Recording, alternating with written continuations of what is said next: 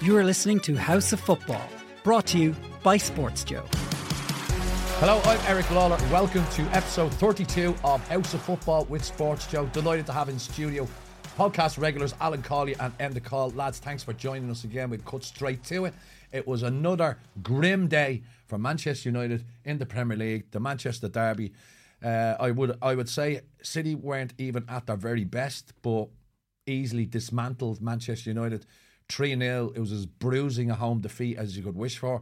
I thought Manchester United started off quite well in the first 20 minutes. When I say quite well, they weren't rubbish. That's the standard I'm looking at United these days. They caught City high up the pitch a couple of times, had a couple of breaks that maybe they could have done better with. But ultimately, once City got that goal, it was there was only going to be one winner, and a lot of there's been a lot of fallout over the weekend because of your impressions of the match itself, Al, and the game. Yeah, kind of along the same lines as how you've summed it up there, Eric. To be honest with you, a bruising defeat, but not one that was surprising at all. And I'm not sure why people are a bit surprised by it. To be honest, when you think of the form lines going into the game, United, obviously, that's their 5th defeat in 10 now. But if you actually just take the games in isolation, I haven't seen them play well in any game. They scraped ahead of the win against Brentford in the 91st and 97th minute or whatever the late goals were. They scraped a win against Sheffield United. Dalot with the goal, which was a great goal. 1-1. Sheffield United, arguably one of the worst teams we will ever see in the Premier League at the moment. And then the Copenhagen game where they made heavy weather of that and obviously got out of jail with the late Onana save. So they were the most recent 3 games leading into the game. So if you're looking at form lines, there was nothing that was suggesting to me, they're playing Man City now. This could be really we can be really hopeful here, and this will be a good day for Man United. So the way the game played out, as you said, it was a bit of, I suppose, an injection of life into them at the start, being a derby and all that. But once they got the first goal, Man City, there was no way back. And then once they took control of the game, kept the ball, managed the situation, they were always creating chances without ever being at their best or their clinical best. And yeah, it was so one-sided, but not one bit surprising for me, Eric. And I've only pointed out those recent 3 games. I could go back through all the games from day one with Wolves, when Wolves passed them off the pitch. And it's been such a struggle for Man United, and they are so far off the pace. And I'm not talking about being off Man City and Arsenal's pace. They're off Aston Villa's, Brighton, Spurs, all teams like that who you would think they would be ahead of and closing down the gap on Man City and Arsenal. They're a million miles off Man City and Arsenal. They're 150 miles off the other team. So it's... And then I heard comments yesterday when Ten Hag saying we're on the up. And it gets to the point where, as I said many times before, and I've been consistent about this, it's difficult to pinpoint the blame, I think, on just him and the manager. There's so many contributing factors.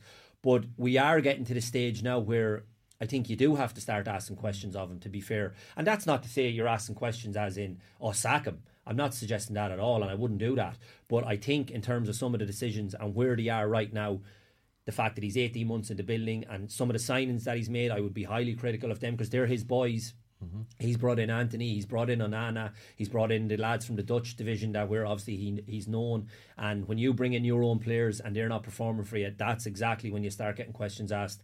So I would definitely be critical of him in that regard. But there just seems to be so many problems that I just don't know where you start with them. And we were having a chat before the podcast, and you were highlighting some of the goals that Manchester United conceded, and I suppose ultimately the buck stops with Ten Hag, with the way they defend, with the way they set themselves up, and they just even talked us through some of them goals and what you saw. Yeah, I mean, I feel sorry for Ten Hag in one way because the team is terrible, but it's also a team that has plenty of his players in it. If the combined 11s are generally nonsense, but if you look at the starting 11s from yesterday, there's not a single United player that would get on the City bench, let alone get into the starting City team. But in terms of the players themselves, they need to take some responsibility for this because it's just ineptitude and basics of football that they got wrong. I put a tweet out and I was showing you. If you look at the second City goal, the Haaland one where he goes into the back post, there's 3 phases of play there. There's a point where Grealish gets the ball out in the wing. There are 6 United players in between the goal and the ball, and 1 City player, and that's Haaland. He makes a straight run directly through the middle of all those 6 players, because every one of them, for the entirety of the phase of play until the ball is in the back of the net, are looking at the ball. They're ball watching. They're the whole lot. ball watching. Yeah. You would give out to a 15-year-old, a 13-year-old for doing what those United players were doing. And then the third goal, it's a shot from Rodri. And if you look at the screen grab of the goal, Haaland is there pouncing, Phil Foden is there pouncing, and until the point where... So Rodri takes a shot, Onana saves it, he pounds it out. Haaland is already making his sprint before any United player has reacted, and until Haaland gets the ball, not one of the 4 United players have made a sprint back. Once he gets the ball, they sprint back. It's too late because he's already crossed it to Foden to tap it in. Harry Maguire stopped. He didn't even make the run. So you can say it's down to the Glazers. You can say it's down to the way the club's being run. You can say it's down to the way that Erik ten Hag set up the team.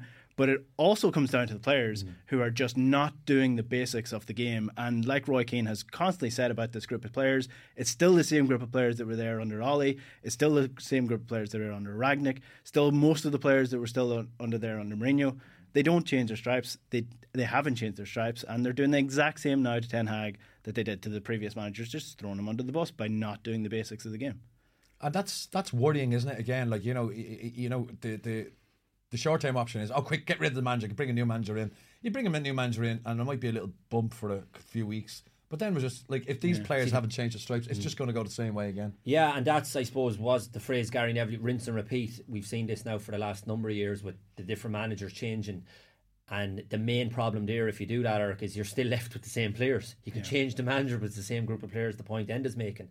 And the problem with that also is each manager that has been there over that period of time has brought in maybe 4 or 5 of players they've seen as. So how many has Ten Hag brought in? So if a new manager was to come in, and it's opinion based, always football, and they'll want their own lads, he look at maybe 5 or 6 of Ten Hag lads and says, well, we don't want you, but the club is still left with them. Yeah. So that it's that crossover of players that one manager wants, the next manager comes in, he doesn't want, and you still have the shelf stocked with the players. One of the main things as well I'd be critical of Ten Hag for the length of time that it's been there is, and I think Jamie Carragher made this point, but I was saying it last week even, I don't know what you're going to get with Man United in terms of how they're playing. Are they a possession-based team? Are they a counter-attacking team? Are they? Do we sit in and just try and hit teams on the break? You just don't know what you're getting with them in terms of an identity, building up from the back. All the teams you see doing it now in terms of the phase of play, how to build up from the keeper, through the thirds, on up, kind of through the phases. You just don't see it with them. And it's always a struggle. And everything's reactive. They go a goal down, we'll change it, we'll chase the game, and we'll bring on 2 forwards. And there never seems to be, well, this is what we're going to do, and we're going to impose ourselves on you, and you react to that. They're always reacting off what the opposition does in terms of going a goal down or however way to play, and we have to maybe make a tweak. So that's on the manager, 100% that's on the manager. And when you think of the impact the likes of Postecoglou was made overnight at Spurs, Emery, he's there 18 months, and you still don't know. He brings in Mount. And again, you can only kind of, the system, as I always say, will always be dictated by the personnel that you have. So in your recruitment, then you're pinpointing fellas that you want to bring in that are able to do the job that you want in terms of maybe if it's a high press or possession based or whatever. Like, I look at some of the signings and I just don't know where to fit in and all. Yeah. It's... But even outside of the tactics, because I do think you're right about Ten Hag. Like, he's made some really questionable decisions, like starting Johnny Evans and saying it was a tactical decision. If Johnny Evans wasn't good enough when he was at the club first, he's not good enough now, further down the line. But if you look at the United squad and the build-up of it, not talent-wise, just personality-wise, how many of those players would get into a Klopp, a Pep, or even a Postecoglou team based on their personality and their attitude? Very few, because they do not suffer bullshitters, they don't suffer arseholes, and there's a hell of a lot of them in the United team as well. Like if you look at Anthony's behaviour, kicking away at Doku, he's petulant and he's frustrated. But he's the manager signing. I know, I agree with it. Him. Yeah, I never would have had him in a million years anyway. But he's brought him in, and this is how he's repaying. Yeah, I agree with that, and I question Ten Hag's ability to pinpoint personalities, not just talent-wise, personalities in the team, because there's so many players in that United team that you would toss out the door straight away. Well, the two that stand out a mile, and you've just brought up one of them there, right? So Anthony hasn't turned into this kind of person overnight since he's joined Man United. He was obviously this person playing for Ajax as well. So the first thing you do when you're signing a player, obviously ability-wise, you look at them, but their character and personality, as Enda says, and you don't bring shitheads into a club that might spoil kind of the atmosphere. It only takes one to kind of to bring the whole thing down. The other one then, and he's backed him to the hilt, is the captain. And we heard the comments again at the weekend. We said it so many times. Fernandes, you rave about him. I said to you, he's great against Nottingham Forest. Show me him against the big boys. Where was he Sunday? Yeah, he was. And he's been poor for so long, Eric. Oh, come here. Now, not in his ability-wise, we know he's a player, but in terms of maybe just this discussion based on him being the captain, and that's what the criticism came on Sunday. He's way out of form, and a lot of United players are way out of form, like Rashford as well. Like, there's so many players not playing up to their ability. Rio Ferdinand commented on Roy's comments about Bruno being stripped of the captaincy. He says there's so much drama going on at the club. Do they need another drama now where they pull the captaincy off Bruno? And I kind of understood where Ferdinand came with that comment. So I'm not sure removing Bruno as the captain is going to solve anything. Like, who else do you give it to? But starters. But that's the thing. But I would have, and that comes back to the manager. I would have never given it to him in the first place, and he should have known this. Surely to God, he should have known this.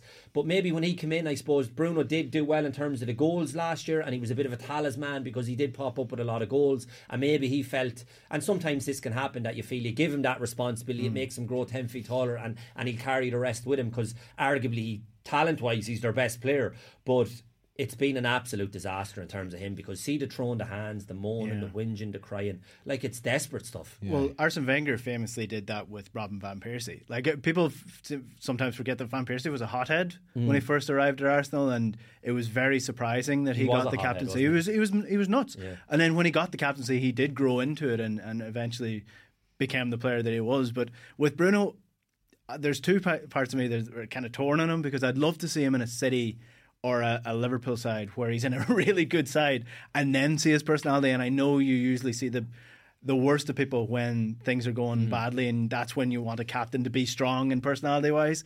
But yeah, yesterday was petulant as well. Like, attitude wise, would he get into a top side? Probably not, if he's acting the same way. So again, like, this is what I worry about. Alex Ferguson had a really good eye for personalities, and it just seems like he just wouldn't tolerate it. Like, he wouldn't tolerate it, and that's what it boils down to. You know, the top managers don't. No, and that's the thing. So is that on the manager again? Is Ten Hag weak there because he tolerates it? But then he might argue, well, I'm tolerating it because if I don't play him, what else do I have? So it's this vicious circle, Eric. Like I says to you a moment ago there about, you can't. It's so hard to pinpoint one problem, because there's problems everywhere, and when you're trying to fix this problem, by fixing it, you're creating another problem. It's just constant firefighting. Isn't it very difficult? Like you mentioned there about, like, your answer to it, and it was a good point, in that you take the captaincy off him and you're thinking, oh, that's fixed now, but it creates he's sulking. Then you have to sort him out. You know, so it's so many problems. There's so many problems. It's just. And that's where I have sympathy with Ten Hag, because I could only imagine he must be going in and saying, where do I even start here with this crowd? You know, but then he has to be answerable for some of the calls in terms of the football decisions as well. I do question some of his selections and substitutions. I think there was a chorus of boos there on Sunday when he took off Højlund, who I think is probably our only player worth talking about at the moment. I think he causes defences problems. I think his attitude is really good. If he had a little bit more street smarts about him, I think he could have gone down when Diaz was running with him when he was through on goal. There was a little clip there. But I'd argue if he was the top striker that they should have got, he would have scored there.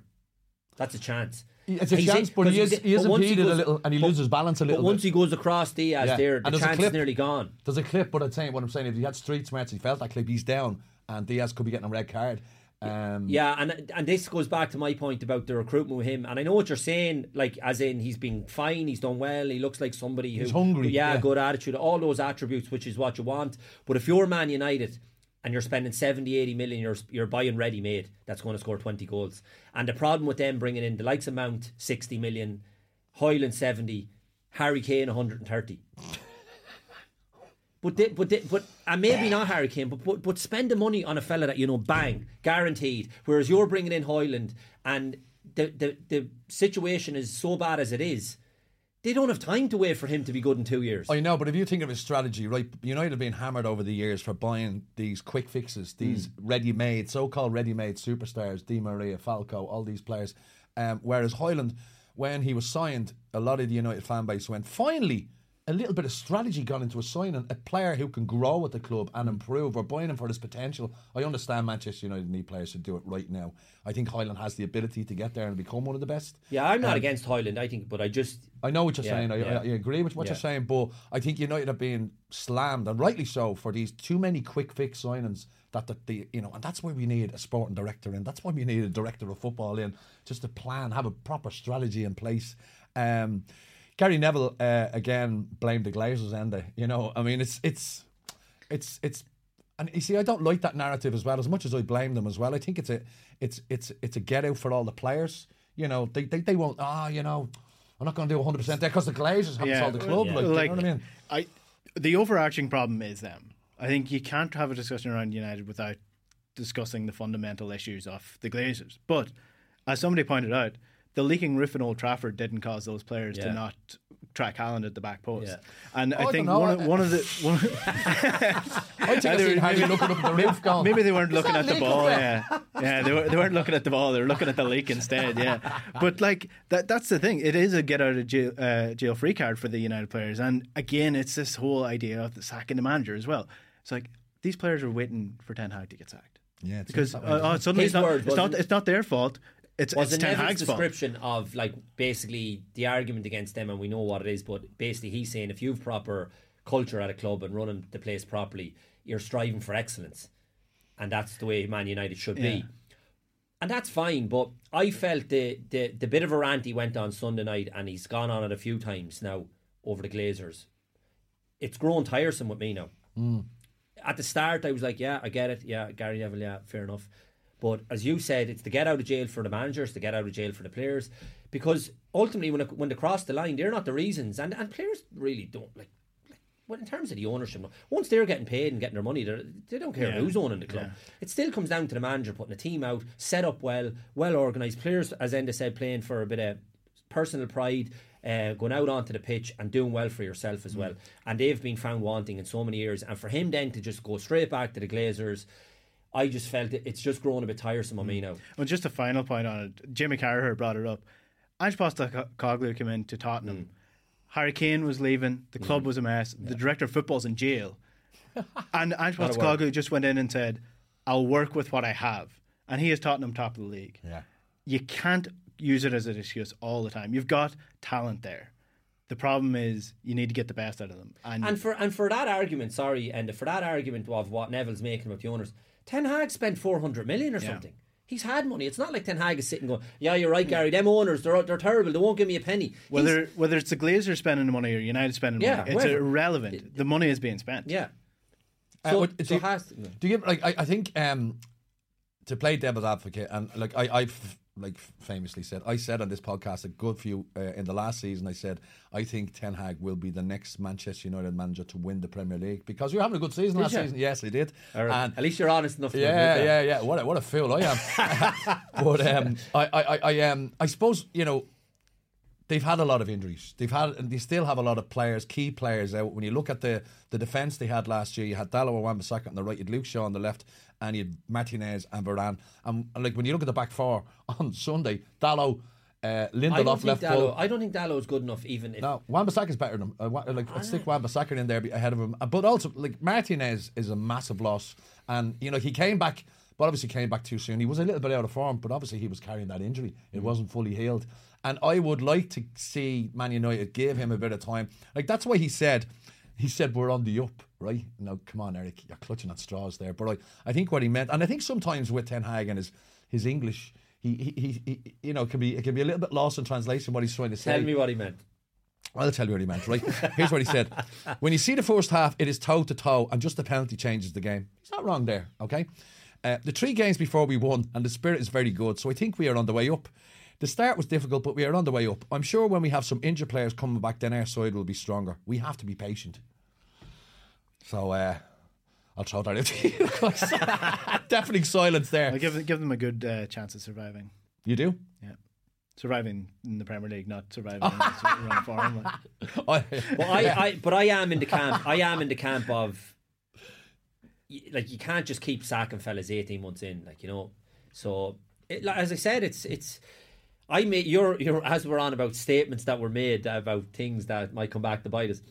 I don't think this will come back to bite me, and I'm adamant. I said this now to a couple of lads in WhatsApp group, and I said this about 2 years ago. I says it'll be 30 years. Man United now will go through what Liverpool have gone through. They will not win the league for about 30 years. Is what I said. Every year I'm texting them saying, lads, there's another one chalked up. Yeah. Because as I started with when we first started the chat.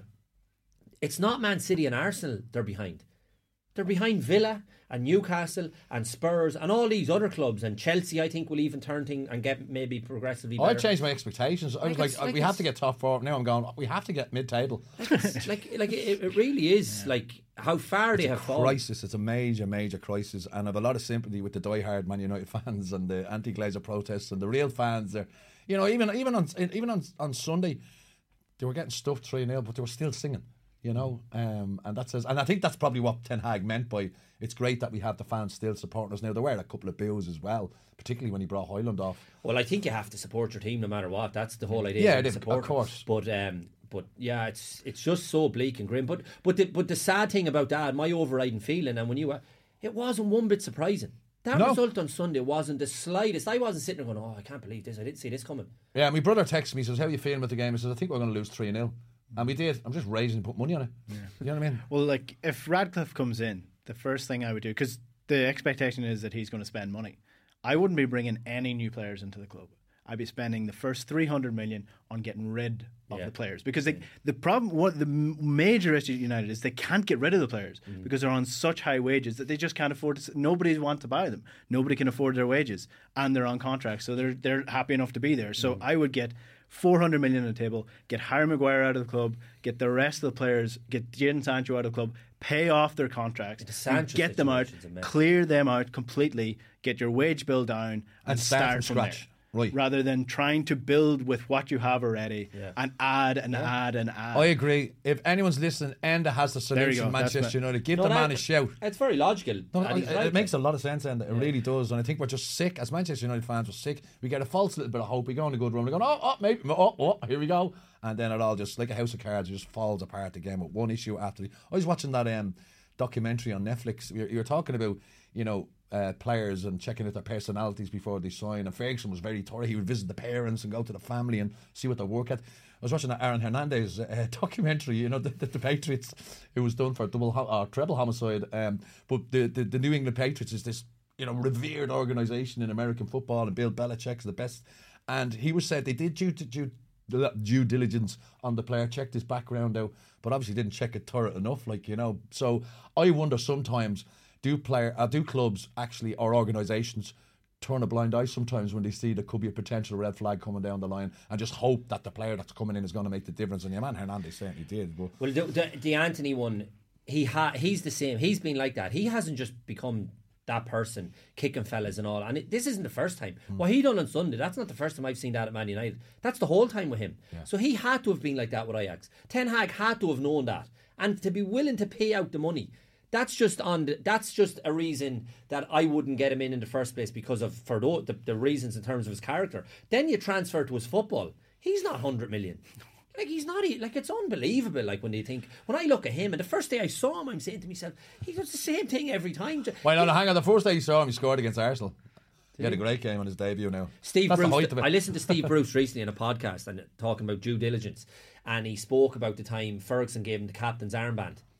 And Bruce was, like, obviously stalwart player, run through the brick walls, everything, attitude, character, all the things you would want. And next thing, he gets a phone call, and it's the manager. And of course, anytime the manager rings, you'd be a bit, what's he ringing me for? Like, and he says, "Hi Steve, are you home?" And he says, "Yeah." He says, "I'm going to call around to see you." And straight away, Bruce comes off the phone and he's saying to his wife, "The boss is coming. What did I do? Did I do something wrong? He wants to come round to the house." So she's running around getting cake and tea ready and all this kind of thing. The hoovering. Yeah, exactly. So next thing, he walks in anyway, and he says, opens the door. "Hiya, boss." He says, "How you doing, Steve?" And he starts looking around the house. He's kind of like, goes in, sits down anyway, and how are you, Steve? Yeah, starts chatting to the wife. Hello, I think. I can't remember what her name was, but hi, Mrs. Bruce or whatever. So chatting away anyway, and he said just chit chat about total gibberish. He says total gibberish, and he says I'm still sitting there on edge thinking what's coming here, like, you know. And Ferguson gets, he says, okay, brilliant, Steve, good to see you, lovely. He says, oh, by the way, he says, how do you feel about being the captain of Man United? Oh yes, boss, it would be an absolute privilege, an absolute honour. He says, it'd be amazing, I'd love it. Perfect, I just needed to know that. Got up and walked out. And he said, the two of them, he says, nearly fell off the chair looking at the wife. And he says he was adamant after that he was just, came round to look, to see where we were living, the kind of environment, what the house was like, the wife, the whole lot. And he says, just making sure, yeah, no problem. Wow. Because he says, why didn't he just say it to me on the phone? Why didn't he pull me into the office and say, you're going to be the captain? I wonder, do you know, I have a little theory about people who are doing very well with themselves and not very well with themselves. If your sofa is pushed up against the wall, you're a very down-to-earth type of person. If your sofa is away from the wall, it's in the middle of the room, you're a little bit pretentious, you've got notions about yourself. I wonder, did he walk in and say, look at his sofa, it's against the wall, Steve Bruce is going to be my captain? Yeah, well, he Sorry, would have... useless, but anyway. Well, I just, like that, on that, the due diligence, and like, there's some brilliant stories he had. Even he told one about the cup final when they were getting ready to play Chelsea. And like, I love Ferguson, you know this, but what they're getting ready to play Chelsea, and he says they're preparing, this was the 4-0 game, cup final a few years back, and he says all week they're preparing on how they're going to play against Chelsea, and he says, we get the first goal, we'll win 4-5. And he's kind of, the boys are kind of, because Chelsea had beaten them twice that season. So, and it was like Glenn Hoddle, Zola, Vialli, all that Chelsea team, I think it was. Mark Hughes, I think, was he could have been... Yeah, no, he was there, yeah. So, but was he with United then? But anyway, it was around that time, so it was the 4-0 game. So, but all week, we get the first goal, telling you lads, we get the first goal, 4-5. I'm telling you now, 100%. And they're all kind of like, 4-5, it's a cup final, FA Cup final, 4-5, you mad? So he says, I'm telling you now, he says 4-5. So later in the week anyway, he pulled him and he says, boss, he says, this 4-5 thing, he says, like, where's it coming from? He says, it's the cup final. He says, I'm telling you now, he says, you get the first goal, we'll win 4-5. But he says, what makes you say that? He says, Dave Glenn Hoddle, right? On the bench. Player manager. Yeah. He says, we get the first goal. He says, Glenn Hoddle will want to come on and change everything. And he says, he doesn't have the legs anymore and he's not able to run. He's not the Glenn Hoddle of 5-10 years ago. He says, he'll try and change everything and we'll ran through the middle and we'll score 3 or 4 after we get the first goal as they're pushing up. And next thing, bang, bang, bang. And it shows a clip as he's telling the story. Hoddle taken off the top, coming on after 65 minutes and then bang, bang, bang. Destroyed. Yeah. And Bruce went away, he's thinking, is that just a freak of genius? Or and he just said he was just amazing. Just shows you what Ferguson was all about. I went off on a total tangent there, sorry. No, not at all. I think it's kind of, it's nice and nostalgic for United to listen to things like that, you know, United fans. But it's here's one for you, right? And I often thought about this, because how many managers have been there since he left? Is it 6 now? Moyes, Van Gaal, Mourinho, Rangnick. Is that Ten Hag? Ten Hag. It's a 5. That's 6. 5 or 6. Oh, Solskjaer. 6. Yeah. Only 6. And after Moyes left, and was it Van Gaal come in then? Van Gaal after. Yeah. And I used to be sitting at home saying this to myself: bring back Ferguson. Bring him back. And I often think, like, if they had to bring him back after Moyes and just maybe stabilise it. Yeah. Would they be in the mess they're in now? I don't know. I think, or was he done? I think he was done because he knew it was done. And he was getting the best out of even the bad kind of... I think he was supposed to retire the year before he retired. And his wife talked him out of it. He was pipped to the league. And he couldn't leave on that. So he decided, right, I'm going to take... And if you look at that squad that won the league, useless. Yeah. Absolutely useless. But they walked his the greatest league. achievement that he won it with that league. He brought goals out of retirement. Yeah, and I know he wanted to finish on that. He finished on that and he knew it was done. He wasn't getting any further with that squad, and he knew the squad was continuously getting worse and worse. And I think he saved his own skin, which is fine. I'm okay with that. Yeah. But I think I don't know if he would have come back anyway. Yeah, it's just an utterly depressing time to be a Manchester United fan. If you look at some of the other Premier League results over the weekend, lads, I suppose the league leaders are now. Tottenham won again away to Palace. Your pal Maddison still banging in goals and being still doing his thing, creative force that he is. And it was a good win. Yeah, it got a bit hairy near the end, obviously with the late goal, but I don't think they were ever in any trouble or bother. Like sometimes that can happen when the lake, especially away from home, Selhurst Park kind of lifts, and it's a good atmosphere, as we know. And there was a bit of hear 'em scare 'em towards the end, but I always thought they were fairly comfortably fair. Second goal was unbelievable. Yeah, and they're just playing so well. And what I loved again after the match, that togetherness, that unity, they're over in front of the fans and all, and people can sometimes mistake that for, they're getting carried away.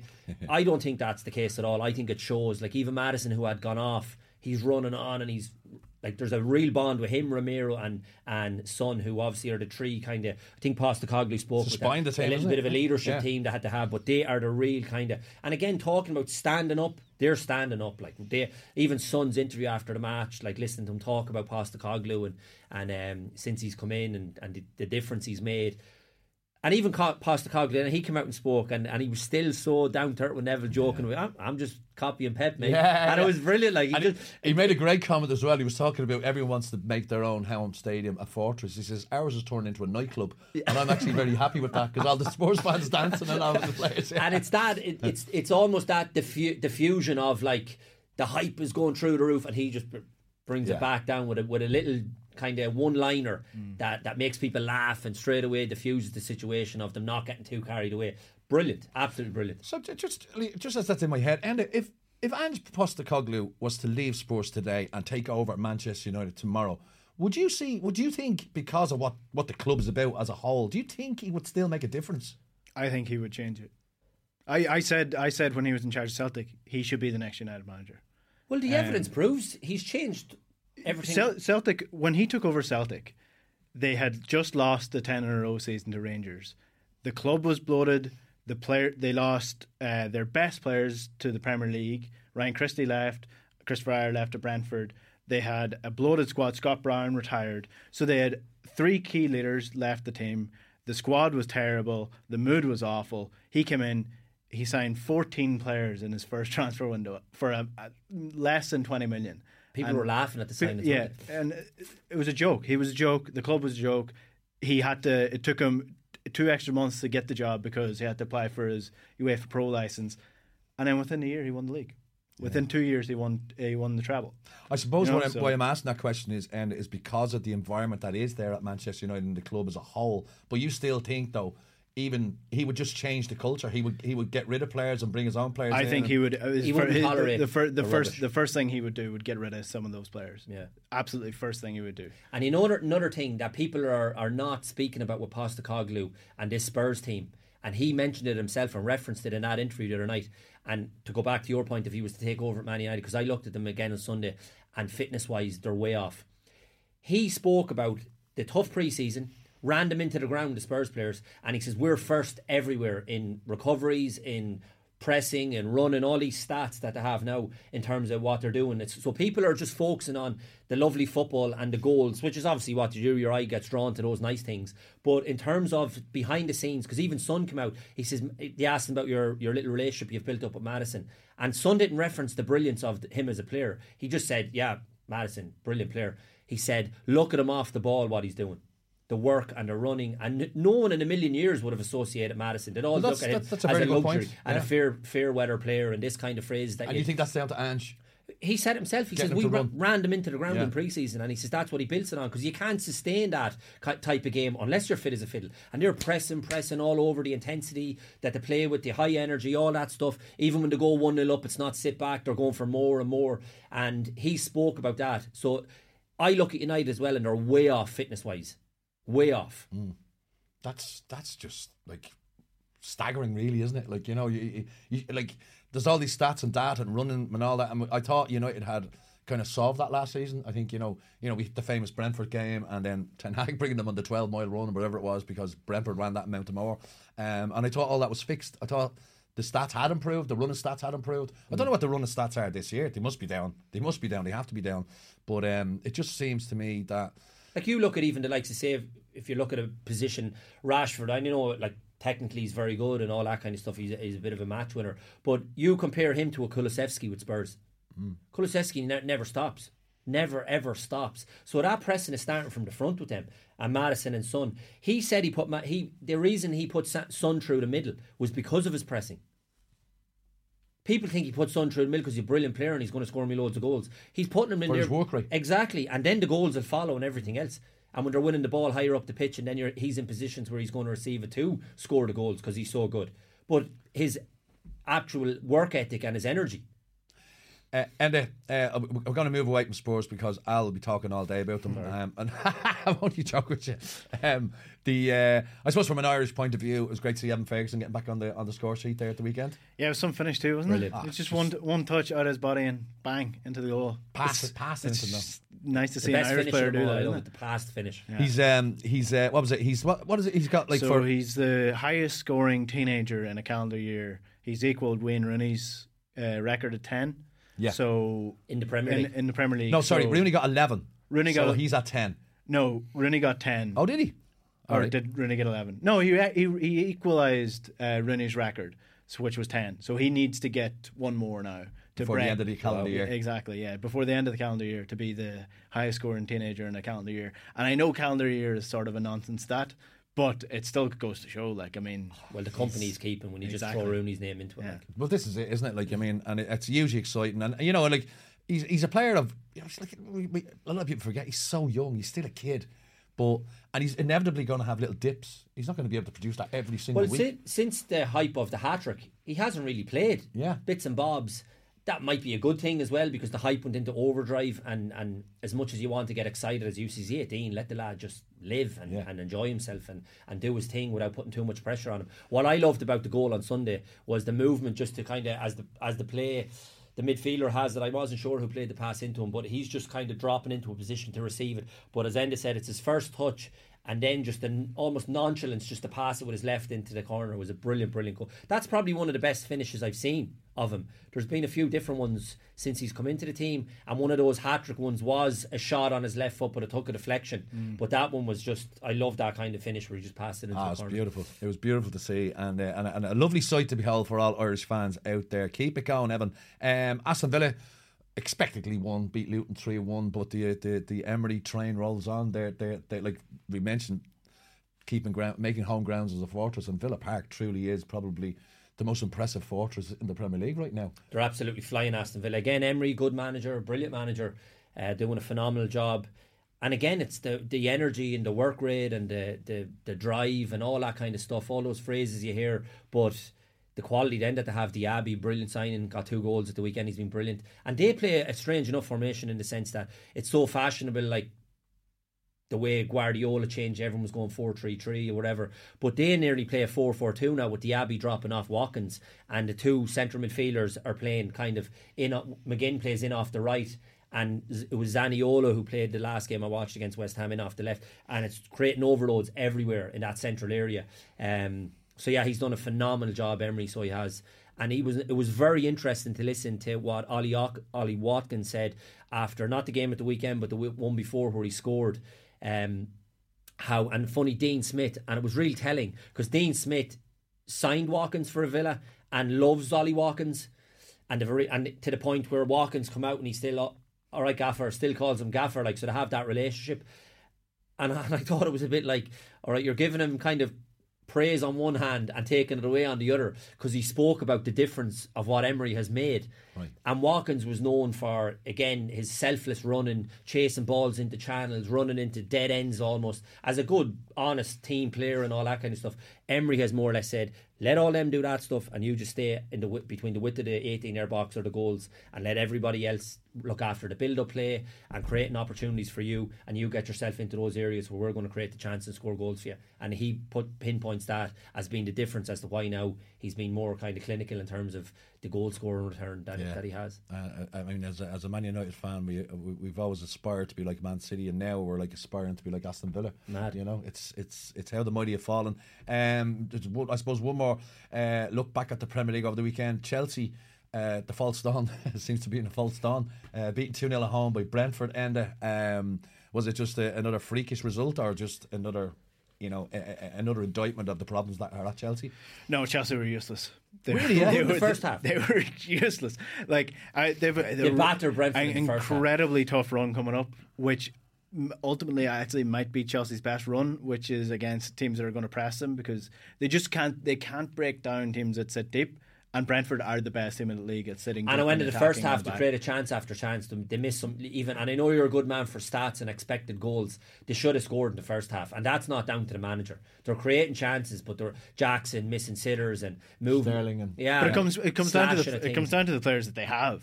Like we're talking about United signings. Like Chelsea needed a striker. They needed someone who's going to finish goals, and they ended up with 15 different wingers. Well, Nkuku's injured, isn't he? Yeah, that's well, true. Nkuku's quite similar to the rest of them, though. He's a strong he's runner. He's an upgrade to Jackson. He's a better finisher, but again, his strengths aren't in finishing. His strengths are in pressing and running and dribbling, whereas they just need a Haaland. They need a freak who's going to score chance after chance, whereas they just don't have that. Well, Palmer has been a really good Palmer signing. has been good. Yeah, like Chelsea will be fine. They should have won it. Well, they should have won. I only seen the first half, to be fair, but I think he will get. Like, I'd be more confident there now, Pochettino getting it right than Ten Hag. Oh yeah, no, the same. Right, lads, that's the Premier League stuffed in the bin where I like it to be stuffed, and we're going to move on to the League of Ireland, and massive congratulations to Shamrock Rovers winning 4 in a row. I think we all thought it was inevitable. They beat Pats at Inchicore on Friday night to confirm 4 in a row. Stephen Bradley wants to go on now, do 5 in a row, 6 in a row. There's a little bit of talk whether Bradley will still be at the club next season. The Lincoln City job is available again. He's had, he's been quite public in his frustrations of players not being offered contracts. He says now the contracts have been offered, but he thinks it's probably too late because they usually do their business with the contracts way back in the summer. And he mentioned Gaffney, for instance. He says Rory's the best striker in Ireland. He says, but he has 3 or 4 offers out there at the moment. And Derry, I mentioned Galway, I mentioned his hometown club.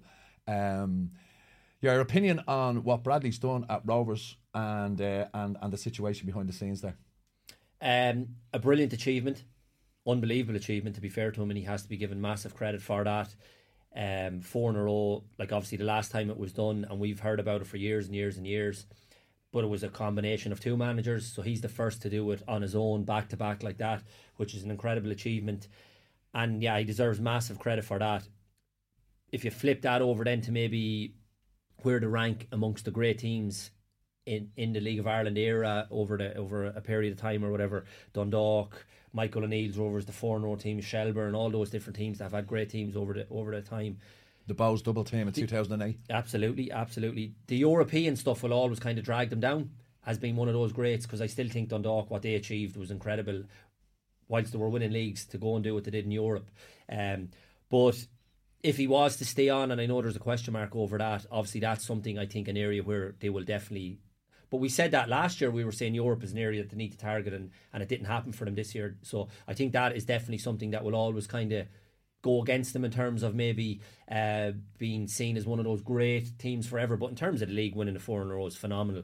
There is a power struggle going on at the moment, obviously, at the club. And I think the reason as to why the contracts has been left so late is because the failure in Europe. The budget now is obviously seen as we need to rein it in a little bit, because they obviously expected to get further in Europe, the budget being the same. And once that happens, obviously the money men at the club and have to balance the books in some way. So I don't think he can have the budget that he's had, and I think that's where the struggle is going on at the moment, because obviously Stephen wants to keep the likes of all those players and maybe the same contracts, whatever it is, whereas the club are saying, well, we need to rein it in a little bit area. So I think that's where the power struggle is going on at the moment. Eric, I think he probably will stay on in the end, and he'd still have a big enough budget to go on and win 5 in a row. Whether the likes of those players, I can't see a Gaffney leaving to go somewhere else. Why would you leave? I think he's... What is he, 35, 36 or something like that? But he still looks like he's as fit is as he ever. 35, I think? He's quite old. Is he? Yeah, maybe 52 actually. No, but I think if you're at Shamrock Rovers, who are the best team at the moment and the best club, why would you leave? He will get offered a contract. He has been one, so I'm sure he'll stay amongst everyone else that might. I think the talk around maybe Jack might go, a couple of others. So it will be interesting to see. Then you flip it over to where the challenge is going to come from, I suppose. And to be fair, Eric, I'm just going to go through a couple of numbers here for you, which, if you look at Shamrock Rovers last year, they finished on 79 points, okay? The teams behind them were 66. Pats and Derry finished on 66. So they had to make up a 13-point deficit, right? Shamrock Rovers are going to finish now on 72 if they win Friday night. So they've come back 7 points from where they were last year. Now, people are going on about, it hasn't been a vintage year for Shamrock Rovers. And it hasn't really, but bar the bad start, if you look at their points tally after those first 6 or 7 games, it's as good as what it was last year and probably previous years. So they've been really good after that wobble of a start. Then you look at the games they played against their challengers. They've taken 10 points out of 12 against Pats, 10 points out of 12 against Bows, and 7 out of 9. They lost to Derry in the first game and they've taken 7 out of 9 since. So all those teams that are seen as their challengers, when it comes to those big games, they show up, Shamrock Rovers. They show up. And that's the difference. That is the difference, and that's what's won them the league when it comes to those big games. Then if you go into Derry, I've been so consistent about this throughout the whole season. This isn't something new. I've said this months and months and months ago, and I'm adamant about it. Derry City, right? You mentioned even earlier about the Fortress being your home ground, about Spurs. Derry City was always the hardest place in Ireland to go to Brandywell, even back when I was playing. The artificial pitch. Last year, right, how many games do you think Derry won at home out of 18 games at home? I'll hazard a guess and say 9, 10. 8. Wow. Out of 18. Okay. So if you're looking to win a league, you're not going to win a league with only 8 home wins out of 18 matches. Their away form last year was the best in the country. They picked up 35 points away from home. So their proof is in the pudding there. They prefer grass. Go this year, how many games do you think they won out of 17 at home? 10. 8. Right, again. Same again. Right. Their away form, they've picked up 31 points on grass. So they are some of the reasons. Their home form, Shamrock Rovers have picked up 12 wins out of 18. Derry have picked up 8 out of 17. The points difference in wins, how much they've accumulated, Shamrock Rovers, compares to what Derry have in their home matches, is 9 points better for Shamrock Rovers. And what's the difference going to be on Friday night after the league is over? 9 points. I suppose another talking point that came from I suppose it was a dead rubber yesterday, really, the Bows Cork game. Sorry, the Rovers Cork game. Jesus. The aftermath and Stephen Bradley coming out and saying Cork showed him a lot of disrespect by not doing the guard of honour. And your thoughts on that? I think it's a load of nonsense, really, isn't it? Like, the guard of honour for me, and this isn't because it's Rovers, if this was Bows or Derry or whoever it is, and they came out and they said they felt they were disrespected by not getting a guard of honour, I think it's disrespectful to expect a guard of honour. You've won the league. Cork are bottom, are just about surviving in the league, and you're coming down to their home patch on a wet, miserable Monday. Nobody wants to be there, and you're wondering, I wanted to be there. Why are you not standing in a line to clap us onto the pitch? Grow up. Yeah. Like, you've won the league. You're league title winners. You're 4 in a row winners. You're putting out a side of young players. It should be a celebration night, and to come out, and I thought he was very harsh to call another manager weak in terms of his leadership because of it. And like, I just thought it was bizarre. It was a bizarre thing to make of the night that you were clinching the title for Stephen Bradley.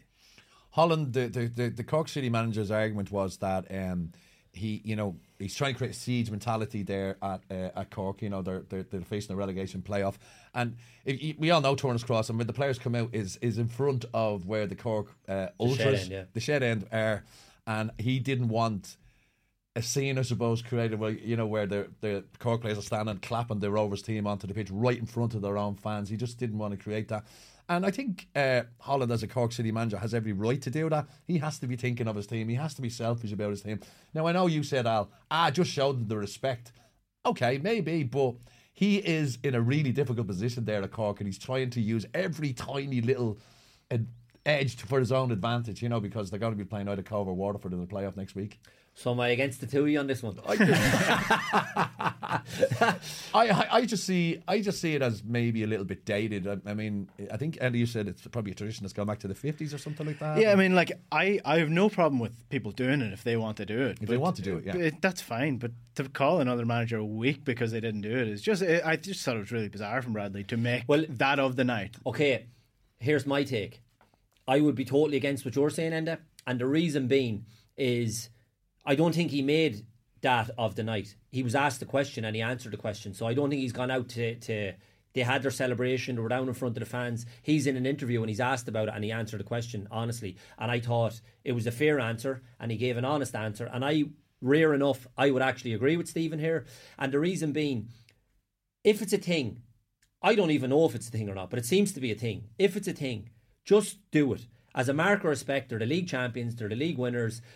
I don't think they're not looking for that as a reward.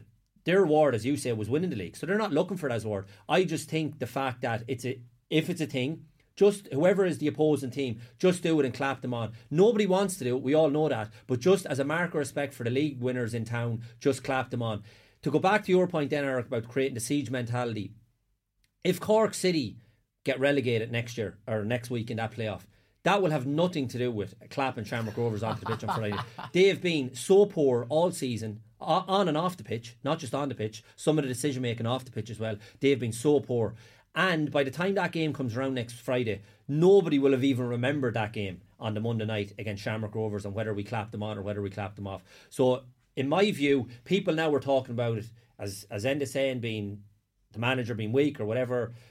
I wouldn't label those phrases at him, but nobody would have gave a monkeys by the time that playoff game comes around, because it's so big, it's too big. The club have to stay in the league, and if they do their business right, they will stay in the league. But believe me, if they were to lose to Waterford or Cove, nobody for 1 second will think it was because they clapped Shamrock Rovers onto the pitch. Yeah, but if they win, they will say.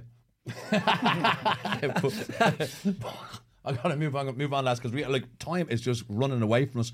A new little feature, Al. You're going to be delighted. Lovely. I love new little features. We have a new little feature called Start, Bench or Sell.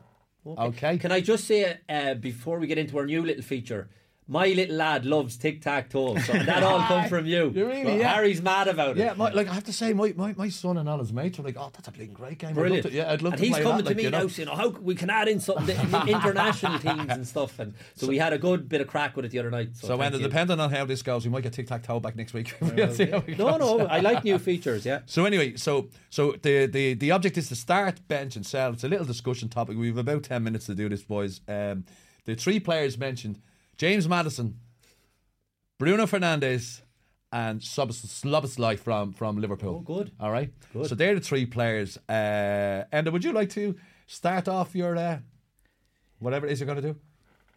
Okay. Your pitch.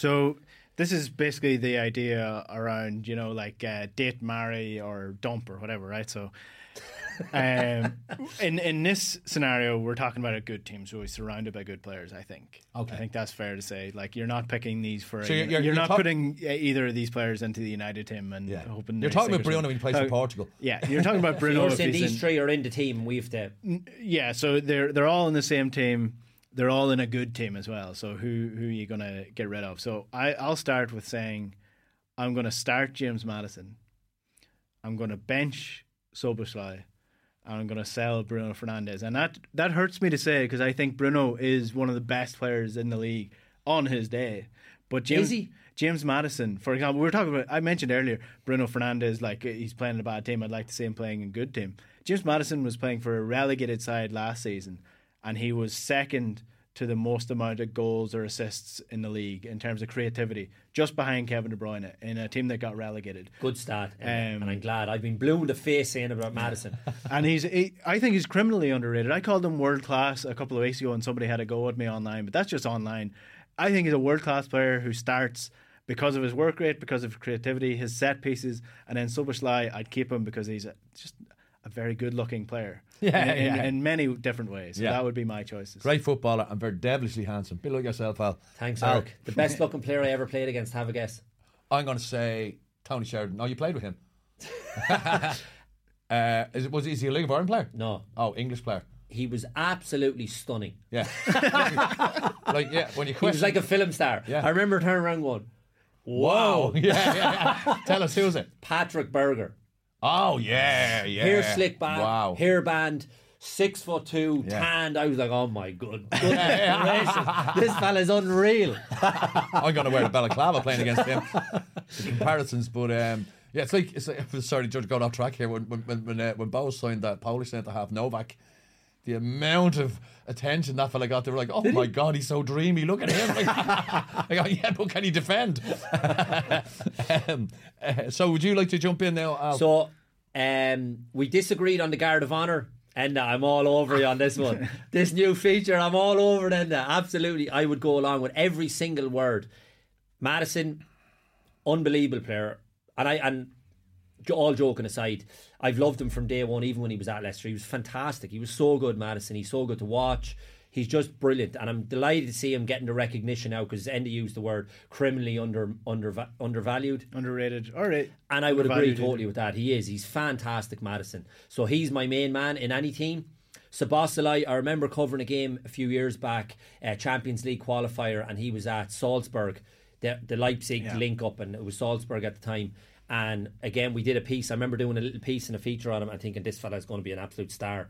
And thankfully, he's gone on to have the career, and I think he's going to be a massive player for Liverpool. And something that people, I'm not sure again, have noticed with him technically, and for all the reasons Enda said about how elegant he looks and all, he's fantastic. The running power is unbelievable. He's absolutely a machine in the midfield as well, so he's going to be a massive player. I think he's a brilliant signing. And yeah, I've never wanted or been mad about Bruno Fernandes. I've just never taken to him. I've never liked him. His behaviour, the way he acts, his conduct on the pitch. I don't care if he scores another 20 goals this season. If he carries on like that every match, there's nothing likeable about him. Yeah. The thing I would say as well about the two others, so James Maddison and Szoboszlai, and then Bruno Fernandes. Bruno Fernandes needs a player beside him to accommodate him. In midfield, you need a controller because Bruno can't control the game. You need a defensive midfielder because Bruno doesn't do anything defensively.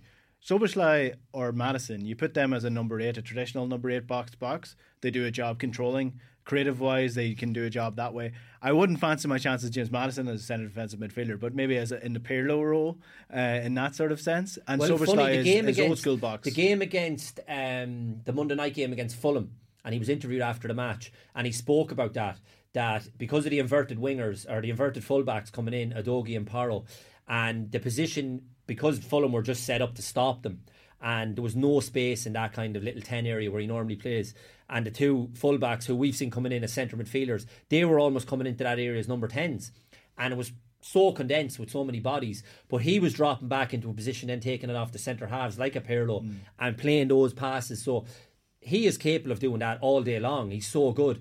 And it was interesting when Carragher and them were asked him, he says the manager has no problem with me doing that whatsoever when the two boys go ahead. He says once the spaces are filled that he wants filled, he doesn't care who's in the spaces. Okay. And it's so clear with their messaging.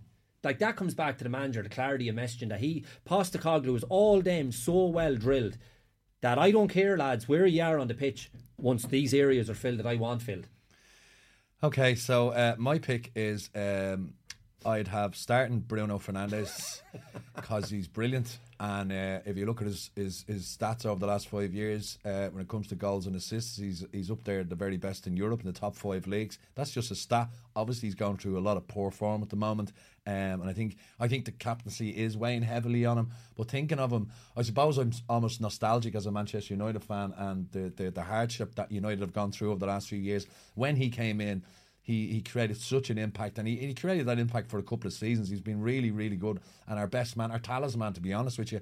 I understand that it's not a good look aesthetically to see him throwing his arms up on the leg and all his histrionics and all that. I don't know enough about Szoboszlai. I've seen him, the bits I've seen him, I've been hugely impressed, and I agree with both of you. I think he's going to be a really big player for Liverpool in the years ahead. But because Maddison has been probably, that's probably the top footballer in the Premier League this season. Yeah. I'd have Maddison on the bench, and all my Liverpool friends out there, I'm only putting Szoboszlai, I'm only selling them because I reckon his value will go up in future, and we'll buy him back and he'll get loads of money out of it. Okay, so that's my get out there. So I'd have Bruno at the start, Maddison on the bench, and Szoboszlai, I'd sell him. I think, to be fair to you, Eric, as well, and I know we're making a bit of a laugh and a joke, but I know you love Bruno, and you always have, to be fair, and you've always stuck up for him. And for those reasons that you say about his footballing wise, and we shouldn't be disrespectful towards him for that either, because he's a very good player, as we know.